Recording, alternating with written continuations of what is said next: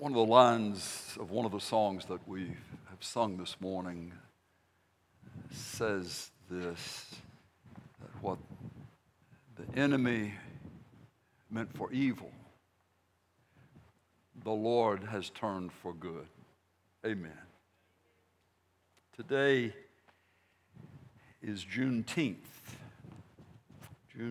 I was born in Vicksburg, Mississippi in 1953, back before the earth's crust hardened, so long ago. But I grew up in the old South, in a sense. I grew up where there was a celebration in Jackson where we would go to be with our kinfolks. And from that day to this day, there have been a number of changes, and for the better, I trust. Many changes yet to be made, no doubt about it. But the issue of slavery being revoked in our nation was one of the most important things that could happen in this nation to be made up of free people. Free people. It was June the 19th, 1865, that General Gordon Granger of the Union Army signed General Order Number 3, proclaiming freedom to enslaved people of Texas. That came out of Galveston in 1865.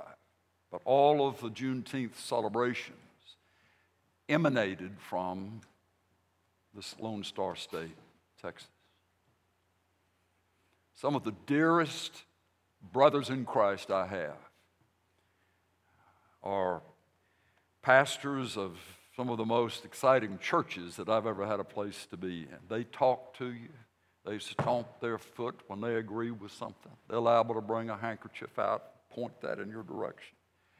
I've even had times in preaching in some of their churches where the preacher would get up and walk up here while I was preaching and just put his hand on my back and just say, "Good, preach it, David, preach it, Pastor Walker."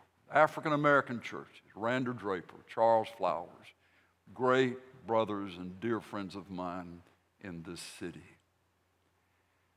But they got here, their generations in the past got here as a result of a great sin and a great crime against humanity in the sense of the slave trade.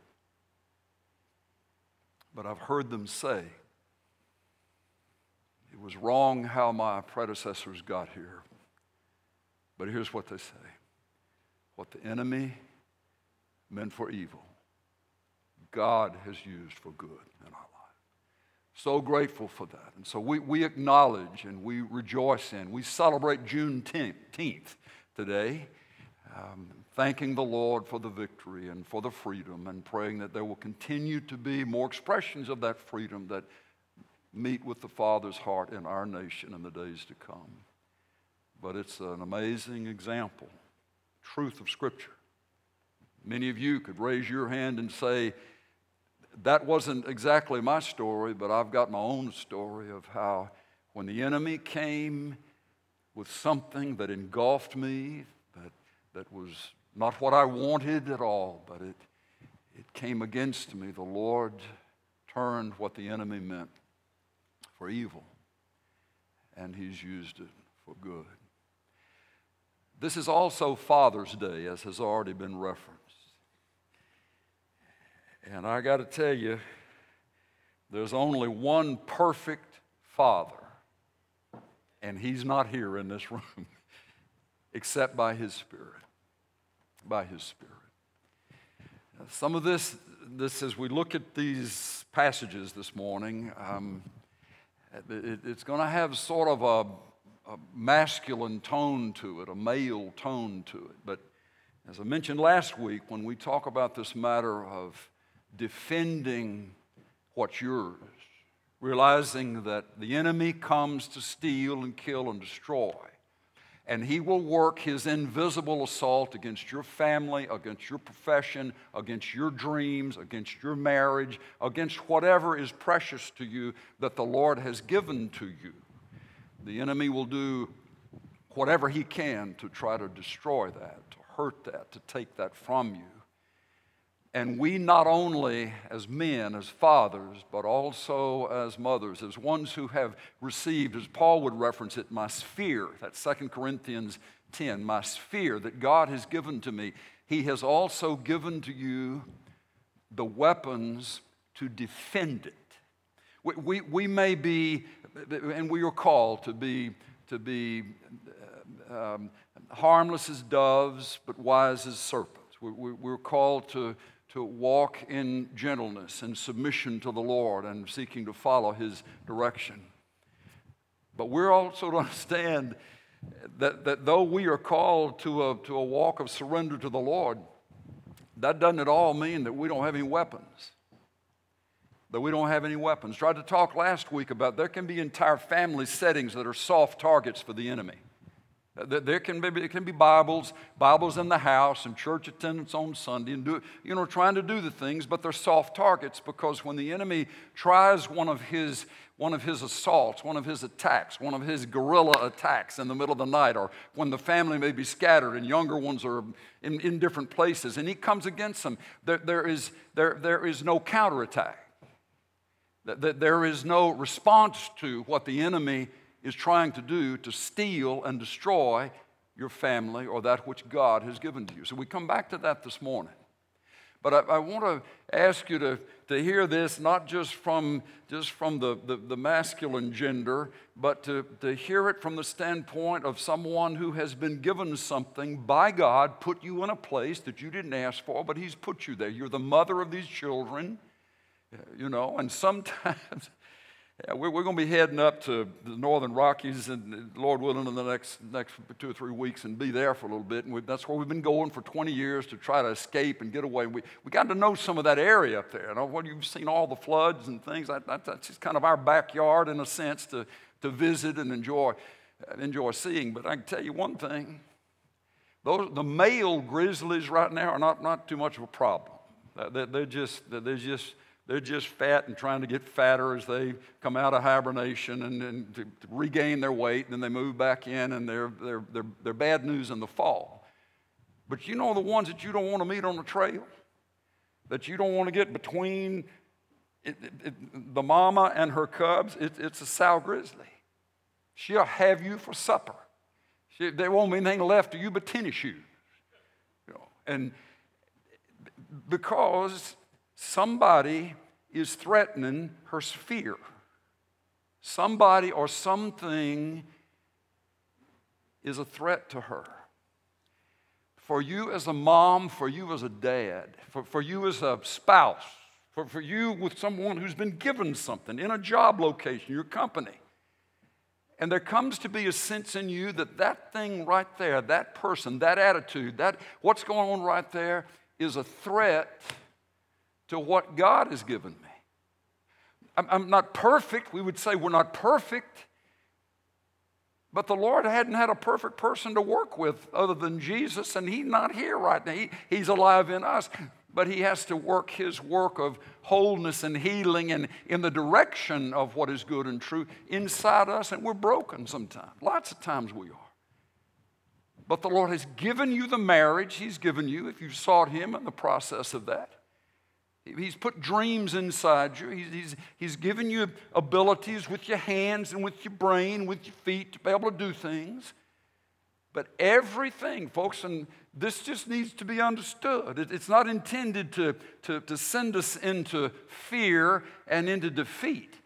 It is intended to say, wait a minute, what God has intended for me to have and to live in and to enjoy is so valuable that even Satan wants to try to destroy that, take that from me, and as I'm aware of that, I read these verses that Paul wrote for us in 2 Corinthians 10, that there are weapons for our warfare. And the weapons that we have, he says, God even considers mighty. God even considers them strong. So if the Lord considers these weapons of our spiritual warfare strong, then absolutely Satan recognizes them as such. But if these weapons never get used, You may have a Remington 870 in your gun safe. You may have 6 or 7 pistols back on you. But if they're never taken out, if they're never pulled out spiritually and leveled against the ones who are trying to come through the window of your family, trying to steal your children's minds and hearts, if there's never a sense of a counter-engagement, then the enemy can keep coming and keep coming and keep coming and trying to work his ravaging even of Christian homes and Christian families. But I'm going to tell you, if on the other hand, you recognize that God has given you spiritual weapons that you can lock and load and fire in the direction of encroachment. It won't mean necessarily that the enemy never bothers your family or never tries to disturb. But I'll tell you this, when you are consistent in that and you are consistent in engaging the enemy with the truth of what you believe is what the Lord has given you and who you are in Him, the enemy and the forces of darkness have a way of thinking twice before they come after you because they know they're liable to get their heads blown off if they mess with you. Soft target or hard target? Is your family, is your marriage, is your professional life, is the company, is it a soft target? Believing down to your toenails that it is the unseen that controls and determines the scene, not the other way around. When that kicks in, when that drops, then there's a recognition that I do have responses, legitimate, literal, powerful responses that I can make when the enemy is doing what the enemy would try to do, to steal, kill, and destroy. John 10:10. The enemy's come to do those things, steal, kill, and destroy, Jesus said. But I've come that you might have life and that you might have life superabundantly. All right? So let's pick up some of where we were last week. And I don't know that this is necessarily going to ring everybody's chime this morning, because your sea may be, your lake may be just calm and there are no ripples and all the troubles are back yonder. But I believe that there are a number of us who are listening, not only in this room, but a part of our streaming family, who would say, my family is under attack. And it won't necessarily be the physical part, but you know that there are some thoughts, emotions, feelings, jealousies, rebellions, so forth, that are working, that are causing there to be something that has stolen the peace in your family, that has stolen the sense of loyalty and tenderness and so forth that we enjoy in families. But I don't want you to just look at that this is all about just the Sunday school class, or this is just about the group that would be very churchy or very religious. The Lord has given you a place to work. The Lord has given some of you companies. The Lord has given to you, some of you, places of influence in the community. You didn't ask for those things necessarily, but God gave them to you. And there can be the sense of it being affronted, it being challenged. And what are we to do? Number one, we recognize it is the invisible that controls the visible. The invisible determines the visible. I'm going to say that again, because that is absolutely contrary to the way we're wired. If I can't touch it, it's not real. Oh, goodness. If I haven't been there and seen it, it doesn't exist. Great Scott. If I can't turn the bolt, if I can't tighten the screw, if I can't put it in the drywall, it doesn't exist. That's exactly what Satan, the ultimate liar, wants you to believe. But the Lord would say, there are weapons that you can use that I've made available to you, but you have to use them. And it will be a counter and a victory over what the enemy said. Go to 2 Corinthians 10 and let's read this if we could again. This is 2 Corinthians 10, verse 3. And Paul's speaking regarding the sphere that the Lord had given him, the sphere of influence and leadership of these Corinthian Christians. He says in verse 3, For though we walk in the flesh, we do not war according to the flesh. For the weapons of our warfare are not of the flesh, but they are divinely powerful for the destruction of fortresses. And look at what he says. We are destroying speculations. Now that's that word that we get our word logic from. Logical conclusions that make total sense to the person who is espousing them or who has been taught them, but they're absolutely false. They're built upon a faulty premise which leads you to a false conclusion. Paul is saying the weapons that we have, there's nothing physical about this, it's everything spiritual, but these weapons have the ability to dismantle and cause to disintegrate faulty logic in the minds of people, in the minds of people. In the minds of people. They're coming against the responsibility and the role that the Lord had given him with these people. And some of what was coming against him were these lines of logic that the people were saying, well, maybe that's true. That Paul's not a real apostle, or he says one thing when he writes, he's another person when he gets here. Paul is just no big deal. And yet, Paul understood, the Lord sent me to you. The Lord gave you to me to be your spiritual father. And the logic that you're following, I'm destroying. I'm exercising these weapons to destroy faulty logic. Some of you are going to recognize that works in the opposition against your leadership, against your position, against your role. So instead of sitting there and just saying, well, I don't know what I can do about this. I don't know how to write. Here's what you do. You recognize that is not true. And you recognize that you have been given weapons spiritually to come against that logic. He wasn't saying the people, I'm going to try to destroy these people who are doing this. He'd say in Ephesians 6 that we're not struggling with flesh and blood. That's not the fight.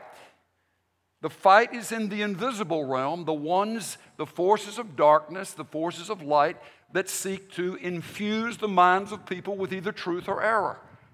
And so he's saying where there has been the infusion of error, I'm coming against it. And he used the word destroying logical conclusions that are wrong, that are hurtful, that are untrue. Now again, you heard me repeat that 3 times at least. It is the invisible that is in charge of the visible. It is the unseen that determines the seen. This won't make a lick of sense to you unless you embrace that premise. If we embrace the premise that it is the invisible that controls the visible, then we will find ourselves on a regular basis appealing to the God who is first spirit and who then created that which is physical. We'll realize that because we're a child of God, we can appeal to the one who has the ability in the spirit realm to shut down thoughts, to alter faulty logic, to bring low attitudes and opinions of pride, which he says here. Let me just finish reading this. We are destroying speculations and every lofty thing, prideful thing raised up against the knowledge of God. And we're taking every thought captive. We're taking every thought captive. How invisible is a thought? It becomes visible if you write it down. It becomes visible if the thought says screw the screw in the piece of wood. Then it becomes visible. But he's saying before it ever breaks out into the physical and the natural, we're exercising these weapons when they are coming against the sphere that God has given me. I'm just daring some of you as fathers to believe this. I'm daring some of you as mothers or spouses or owners of businesses, leaders in the home of a dream to believe this. The Lord wants to meet you at the place of the invisible so that there can be result in the place of the physical and the material. We're destroyed. So what are these weapons? These weapons of our warfare, which Paul will say in Ephesians 6, stand. You're not fighting against flesh and blood, but where the Lord has put you, stand. Don't run, don't quit, don't chicken out. You stand right there. You stand in your sphere and refuse to be moved. You stand where God's put you and refuse to give it up. You stand where He's put you and thank Him for what He's given you. And then do these things. First thing I'd mention, we've gone over several of these weapons of our warfare in the last couple of weeks, but jump into it at this place.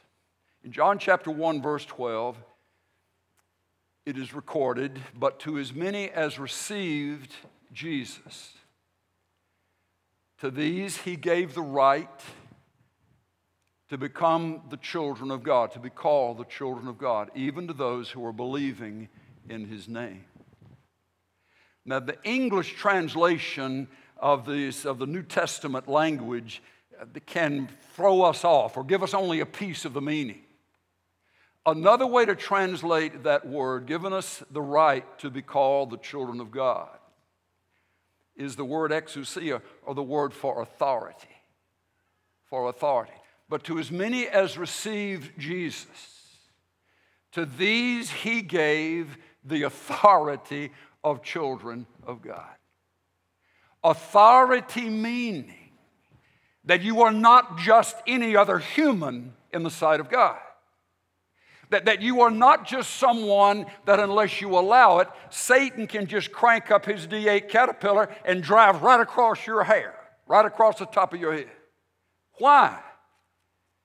Because I am a child of God. I am a child of God. The authority that comes from knowing whose child you are. We have earthly fathers. We thank the Lord for the biological father the Lord has given us to put us here. We're here. We see. We enjoy. We see. We're blessed because we have a physical dimension.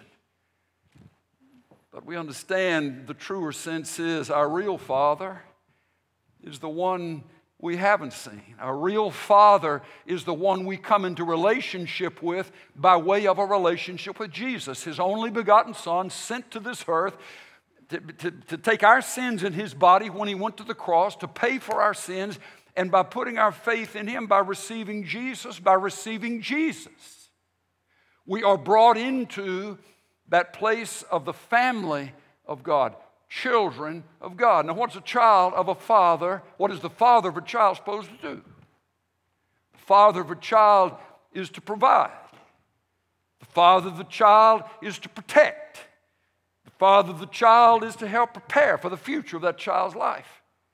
So it stands to reason that if I'm a child of God, again, this is important. What a finished carpenter makes with his hands is not the same as the little girl that'll come to meet him when he comes home and she runs out the door hollering, "Daddy, Daddy." What the finished carpenter makes out of a piece of wood is not the same as his child. That which has been created by God but has never come into a relationship with Jesus is absolutely a creation of God, but not necessarily according to the Scripture, a child of God.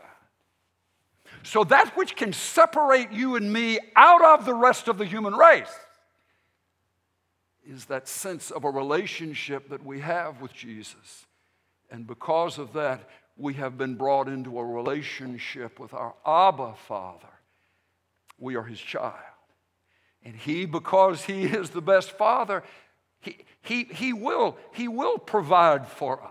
Yes, He has, and yes, He will. And some that seem to have more in the bank than others. But the Lord will say, don't be spending your time worrying about what you're going to put on, what you're going to eat.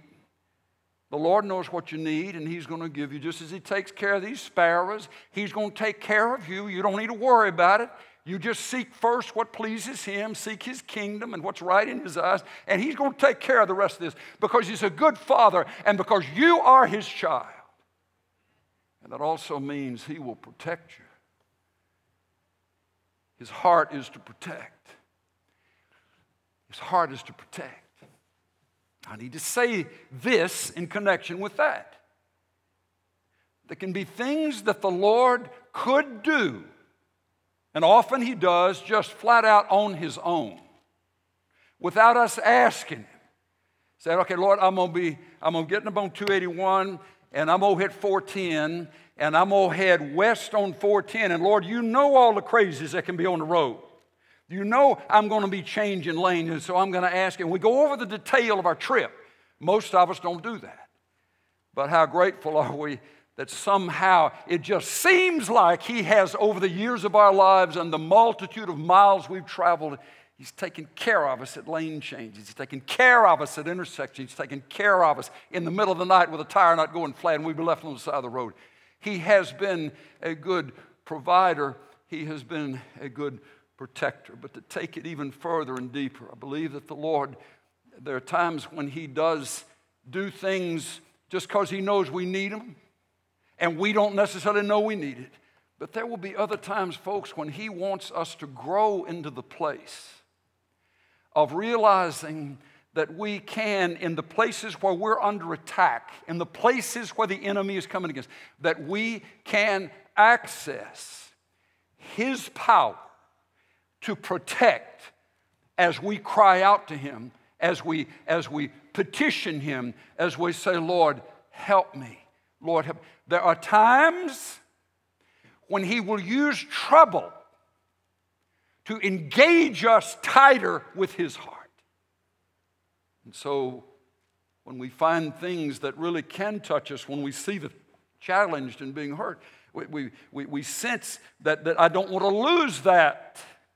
Or if that continues, it's going to be wrong, it's going to hurt, it will be devastating to the ones that I care about and love. That He invites us to petition Him for the expression of the protection that is already in His heart to give. So it's important to ask ourselves in the light of that, what might not the Lord have done yet? Because I've never asked Him. What might the Lord not have done yet? Because I have not exercised the weapons of my warfare. Say first, at least in this listing of them today, that you're standing as a child of God is a piece of your weapon, part of your weaponry. To be able to realize that as a child, I have His ear. As a child, I can ask Him to protect me. Lord, you know this is beyond me. You know this. I can't go there, and I can't change those thoughts and correct those emotions. But you gave me this fear. You've given me that child. You've given me that husband or wife. You've given me this job. You've given me this dream. And it is being assaulted. I'm crying out to you, Lord, as your child. Defend me. Defend what you've given to me. You have a right to do it. How often do we recognize that? Even, at that point, that we recognize that we are a chosen child of God, but that we're also needing to recognize that we are a forgiven sinner. A forgiven sinner. You know, one of the names of the devil, in fact, the word for devil means accuser. It comes from two Greek words, diabolos, compounded. Dia is the preposition, balos is the verb. To throw between. To throw between.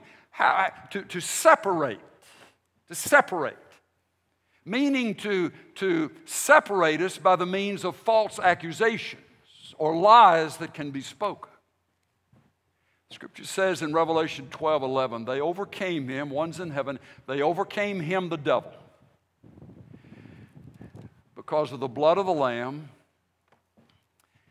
because they love their lives, not even unto death, because of the blood of the Lamb. What was the blood of the Lamb the Lord Jesus poured out for? To forgive sins. To forgive sins. To forgive. The enemy, the minute you begin to challenge what he's trying to do against you, can somehow come back and look at you. Look at where you failed, bringing up stuff out of the past. That's where there was a wonderful old song in the Jesus movement that went along the lines. I'm not going to sing it, but it would say, in effect, Satan, the blood of Jesus is against you. I'm forgiven not because I've never sinned. I'm forgiven not because I've done enough right to outdo my wrong. I'm forgiven because the blood of the Lord Jesus Christ has forgiven me. They overcame him by the blood of the Lamb. I'm a child of God. I'm a child of God. I'm a child of God. But folks says, what do you say? Well, I've always been that, or I've known that for a long time, but the enemy just still keeps beating me up. Well, here's the point of this whole deal. When have you ever turned and come against the source? Or how long has it just been we just sit there and took it? We just took it. We just took it. We just took it. This is all about saying you don't have to just sit there and take it. I'm a child of God. Fight for me, Lord. I'm forgiven. Thank you for your mercy, Lord. I am free from those things, and I'm able to stand before you without anything between you and me. You know I'm a sinner. If we confess our sins, he's faithful and just to forgive us of all of our sins, cleanse us from all unrighteousness, yes. But then these other weapons, the weapons of our warfare. You may want to just jot a couple of these down, or maybe all of them. This isn't an exhaustive list. We talked about it last week. And these weapons are words that are spoken.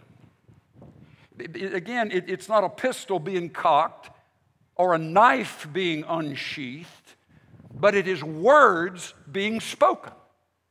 Words have power. Words get legs when they're spoken.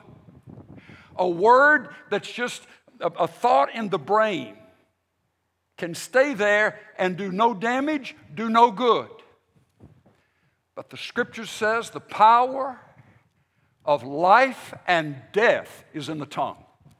The minute you speak something, you have sown something into this realm that has power that it didn't have before.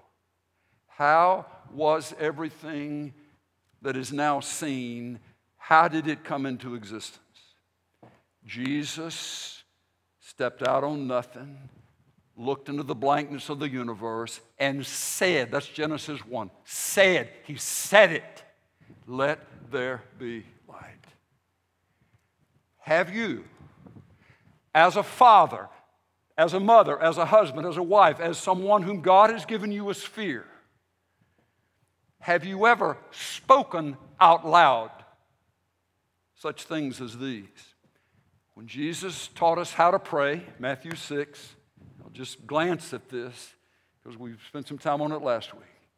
He said, here's how you pray. You pray, come, kingdom of God. Verb first, come, imperative mood. Come, kingdom of God.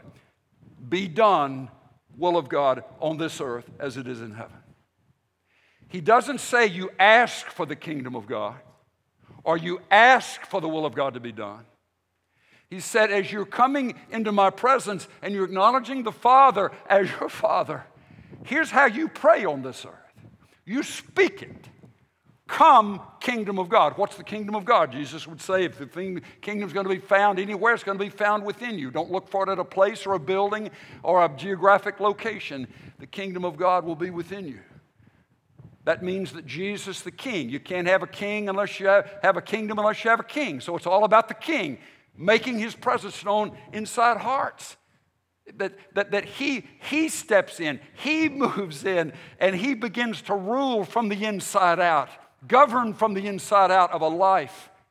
So you look at somebody in your sphere that you're burdened for, you're broken over, you're realizing that the choices they're making are going to destroy them. Maybe not now, but it's coming.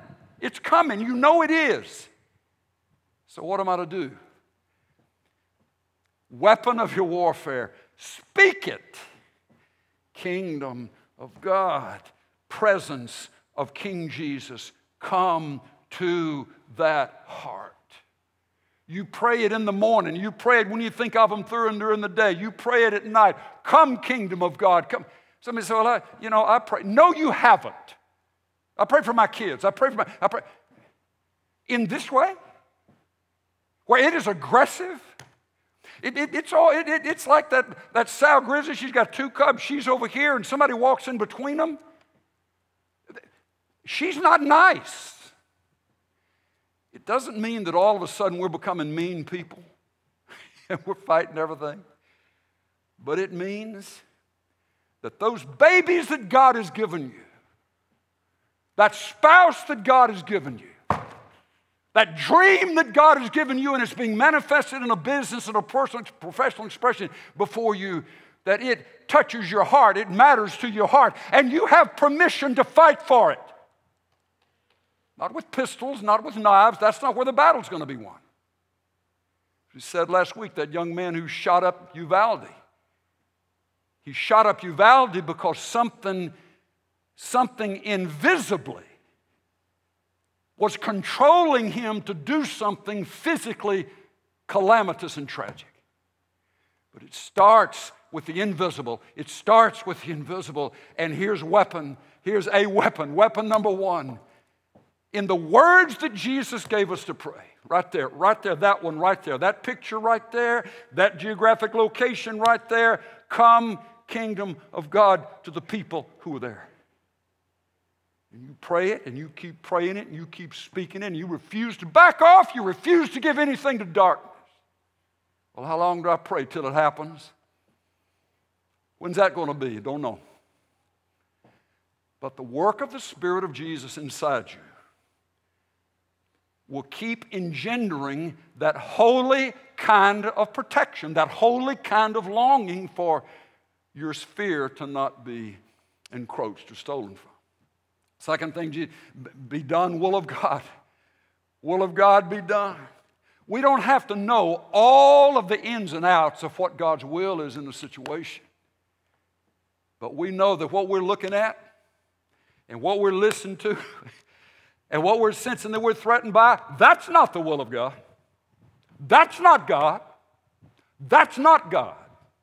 So what I'm going to say out loud into and over that situation and those people, be done, will of God. Be done, will of God. Be done, will of God. Be done, will of God. I'm telling you that if some of you will activate this in your arsenal, things that haven't changed for years can begin to shift. I remember our first church was Hobart, Oklahoma, southwestern Oklahoma, Hobart, Oklahoma, halfway between Lone Wolf and Goaty Bow. That tells you right where it is, Kiowa County. And there was a guy in the town who was a welder, an excellent welder, but he also prided himself in being an agnostic. No way of knowing whether there really is a God. Group of guys, group of men, we met on Tuesday nights just to pray for the heads of households. We weren't inviting anybody to church. They'd been invited to church 1,000 times and got tired of being asked and quit coming, quit even acknowledging it. Steve Cassida was this guy's name. And he was on our list. We had about 70 or 100 men, heads of households in that little community of 5,000, county seat town, Kiowa County. Prayed for the sheriff, prayed for the local known bookie, prayed for, all kinds of anybody that had a family. We would pray. Steve was one of those. We didn't go and knock on his door. We didn't go and try to badger him in church. We just got to pray in this way. Lord, you're not willing that anybody should perish, but that all should come to repentance. Steve is one of those that you need to bring repentance to his heart. We prayed for 6 months, Tuesday night, 6 months, every night. And it wasn't a hard thing. We enjoyed being together. And we'd pull out our lists, and we'd just work out, calling the names out and praying like I'm telling you. Lord, bring your kingdom to Steve's heart. Cause your will to be done in the circumstances of his life. And after several months of doing nothing but praying for him and speaking words that I'm giving, like I'm describing, I get the indication that Cassida wanted to talk to me. Cassida wanted to talk to me. So I called him up, went to his house. And he could give those arguments that an agnostic can give about how there's just no way of knowing there's really God. Many times an agnostic can be more challenging than an atheist to deal with, because an atheist at least has a faith position. They're saying, I believe there is no God. I believe there is no God. An agnostic says there's some things in the way of knowing. He got to bouncing those things. I just kind of poke him in it, and he would come this stuff. Smart guy, and he would come. But I'm telling you, as he went over those things, have you ever dropped a BB or a small rock or two inside a Coke can and shook it? Where it sounds so hollow. It's making some racket, but there's no substance to it. And that's what he did. It was that BB in that tin can. Just going over his stuff. So we talked. I tried to speak some truth. Left, and we just kept praying. But not many weeks after that, his sense was, I got to talk to you, because what you've been saying somehow about Jesus being real and that there's a place to be forgiven and hope could come from him, I want to know more about that. He was one of the last guys that walked out into the baptistry of the First Baptist Church of Hobart, Oklahoma, and we baptized before we left there to move to Amarillo. Don't you tell me this doesn't work. Don't you tell me that there is not the power of God to dismantle logic and to break a cold heart and a rebellious heart and a questioning heart.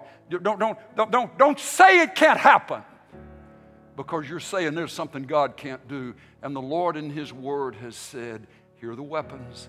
Here are the weapons. It's not to hurt people. It's not weapons to break people. It's weapons to set folks free. It's weapons to protect what the Lord has given you and intends for you to have, and he wants to fight for you to keep.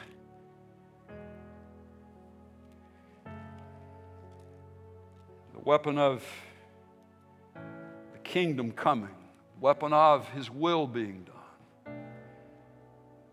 The weapon of a promise, a word. The only offensive weapon in Ephesians 6 given to believers in this warfare. And Paul lists the armor and so forth. The only weapon is the word of God, the sword of the Spirit, which is the word of God. That's not the whole Bible. It's a promise. It's a phrase. It's a word. It's a sentence. It's a couple of verses from the Lord's heart to you.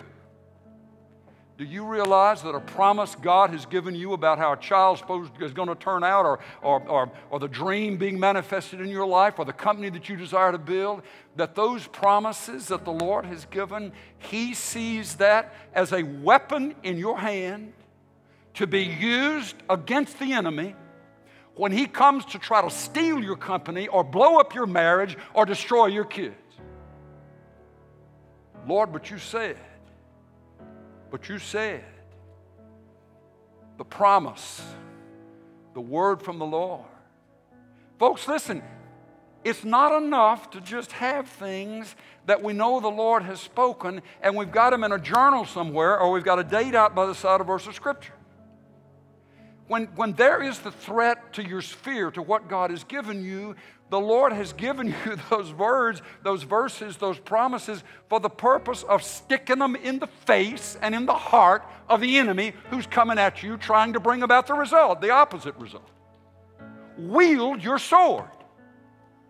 Don't sit there and take it. I've got to say this to somebody. I don't know who it is.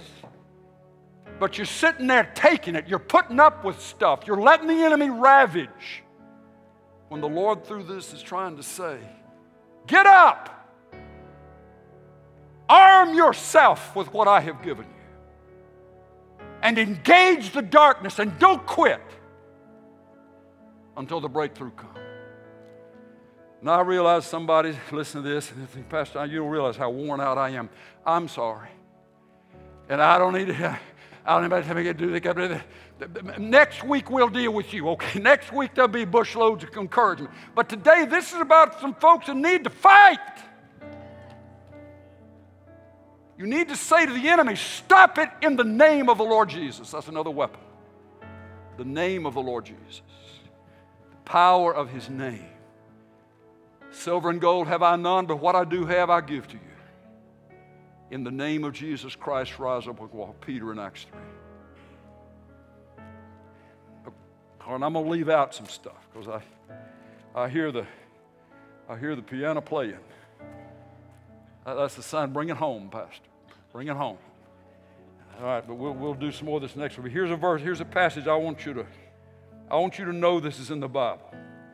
This is Psalm number 35. Book of Psalms 35. You see, some folks have the attitude that, he's just very placid. He's just very, just very neutral. If he really is, he's just out there somewhere just gazing off into nothing. David was described as the man after God's own heart. The Lord spoke of David in that way. And I got to tell you, David was a shepherd. He'd want to take care of the nursing ewes and the lambs and keep the strong sheep from muddying the water for the little sheep and so forth. He was a shepherd, but he was also a warrior. And God picked him because the Lord knew David would fight to the death if need be, for what he believed God had given him and what he believed was right in his sight. I want you to listen to this. Psalm 35, verse 1. Contend, O Lord, with those who contend with me. Fight against those who fight against me. Take hold of buckler and shield and rise up from my help. Draw also the spear and the battle axe to meet those who pursue me. Say to my soul, I am your salvation. Let those be ashamed and dishonored who seek my life. Let those be turned back and humiliated who devise evil against me. Let them be like chaff before the wind, with the angel of the Lord driving them on. Let their way be dark and slippery, with the angel of the Lord pursuing them. For without cause they hid their net for me. Without cause they dug a pit for my soul. Let destruction come upon him unawares, and let the net which he hid catch himself. Into that very destruction let him fall. And my soul shall rejoice in the Lord. It shall exult in his salvation. Okay. Soft target, hard target. Soft target, hard target. Soft target, the enemy comes, the enemy encroaches, the enemy spreads his lies, the enemy deals in his false logic, the enemy does his rebellion, all those kind of things in the minds of people, invisible, trying to control visible. But then all of a sudden, there's somebody who has been given that sphere that for all this time has been a soft target. The enemy could come and go without any hesitation or restriction. All of a sudden now, that soft target has become defended by a man or a woman, by a person who recognizes, I don't have to sit here and take these lies. I don't have to watch those I love and care for, the dreams that God gave to me, be dismantled by darkness. I'm going to take my stand and exercise the authority of a child of God. I'm going to exercise the authority of praying, come your kingdom, be done your will. I'm going to speak the name of Jesus at it, into it, over it, around every side of it. I'm going to just keep speaking the name that is above every name until defeat comes its way. I'm not going to accept defeat. I'm going to render defeat. And then the last thing you do, if it comes to this, David started asking the Lord himself to enter the fight. Contend for me, Lord, against those who are continuing. And then the literal words, fight for me, Lord. That which you have given to me. That which you have purposed for me to have. I'm here. I'm standing. I'm believing you. But Lord, the onslaught is so great, I need you to roll up your sleeves and come out of heaven and fight for me. Folks, I don't know how long that takes or what the full result is going to be, but I can tell you, you start praying that way, and the enemy will realize he is messing with somebody who understands who they are and what they have, and they are not afraid to use the weapons of their warfare. Some of you are going to say, that was interesting, Pastor, and you're going to take it and you're going to throw your Bible on a shelf. Take your notes and throw them somewhere. And continue to endure the mess that you're living in.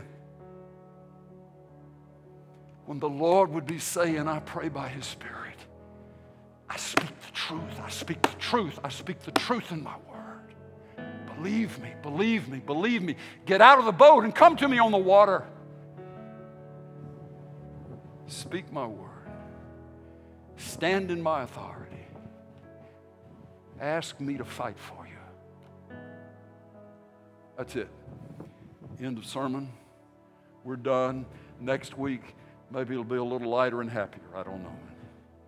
But this is for some of you who are in the thick of it.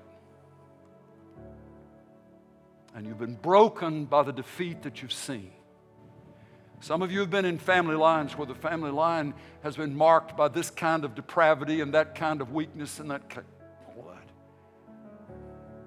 All of that can change. As Christ comes to live within your heart and you realize that the sins of the fathers no longer have to be passed on to your generation and the generation later.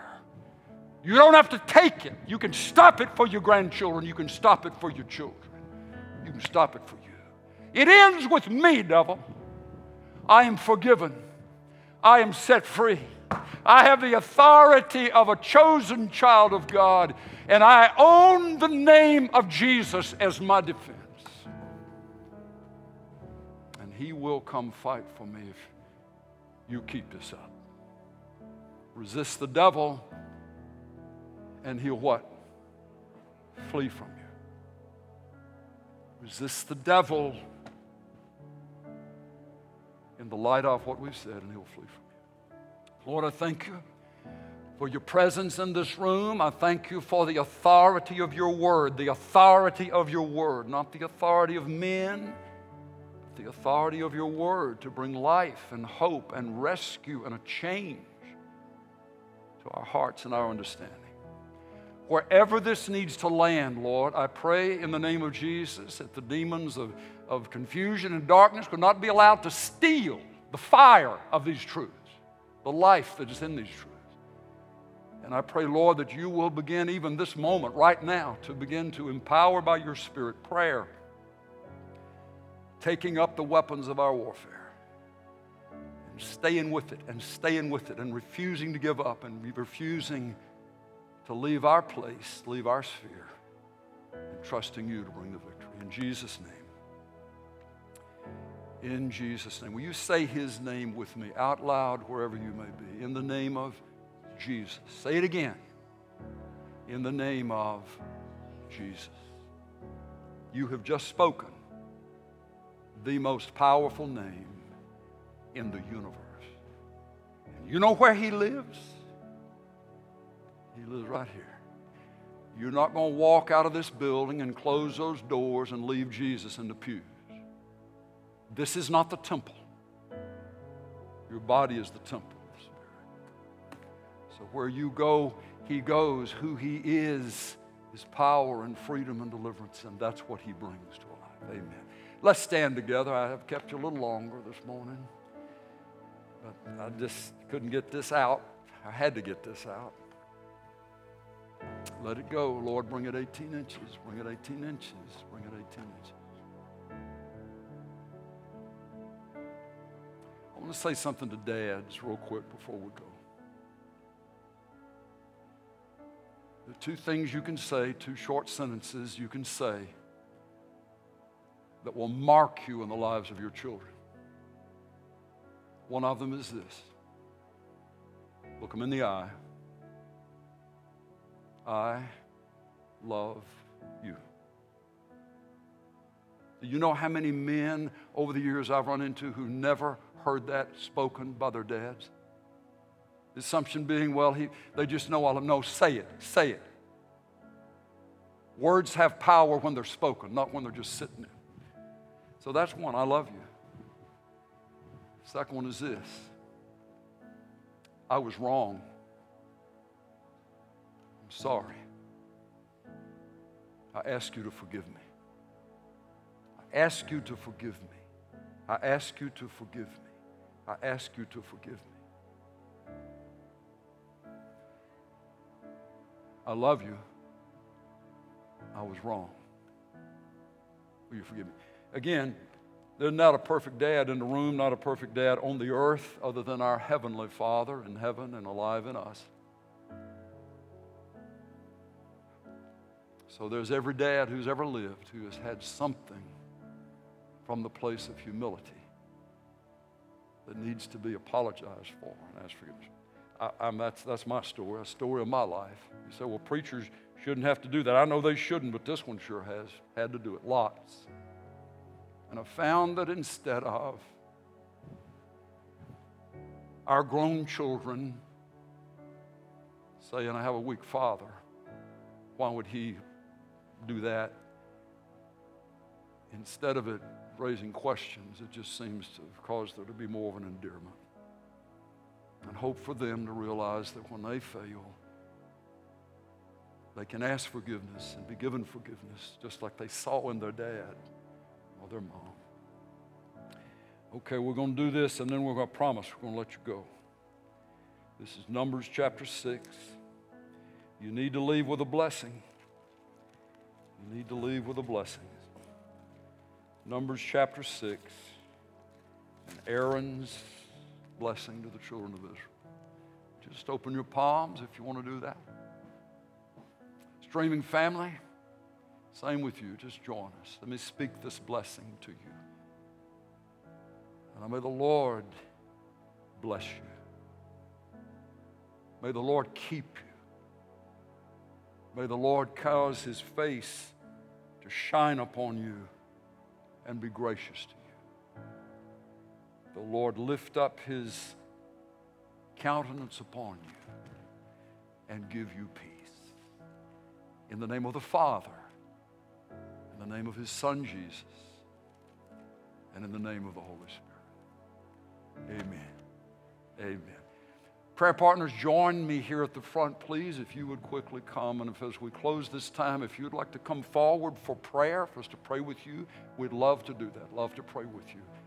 Otherwise, you are dismissed until we see you next time. Bless you. Thank you, gentlemen, on this Father's Day for saying, I'd like to go to church.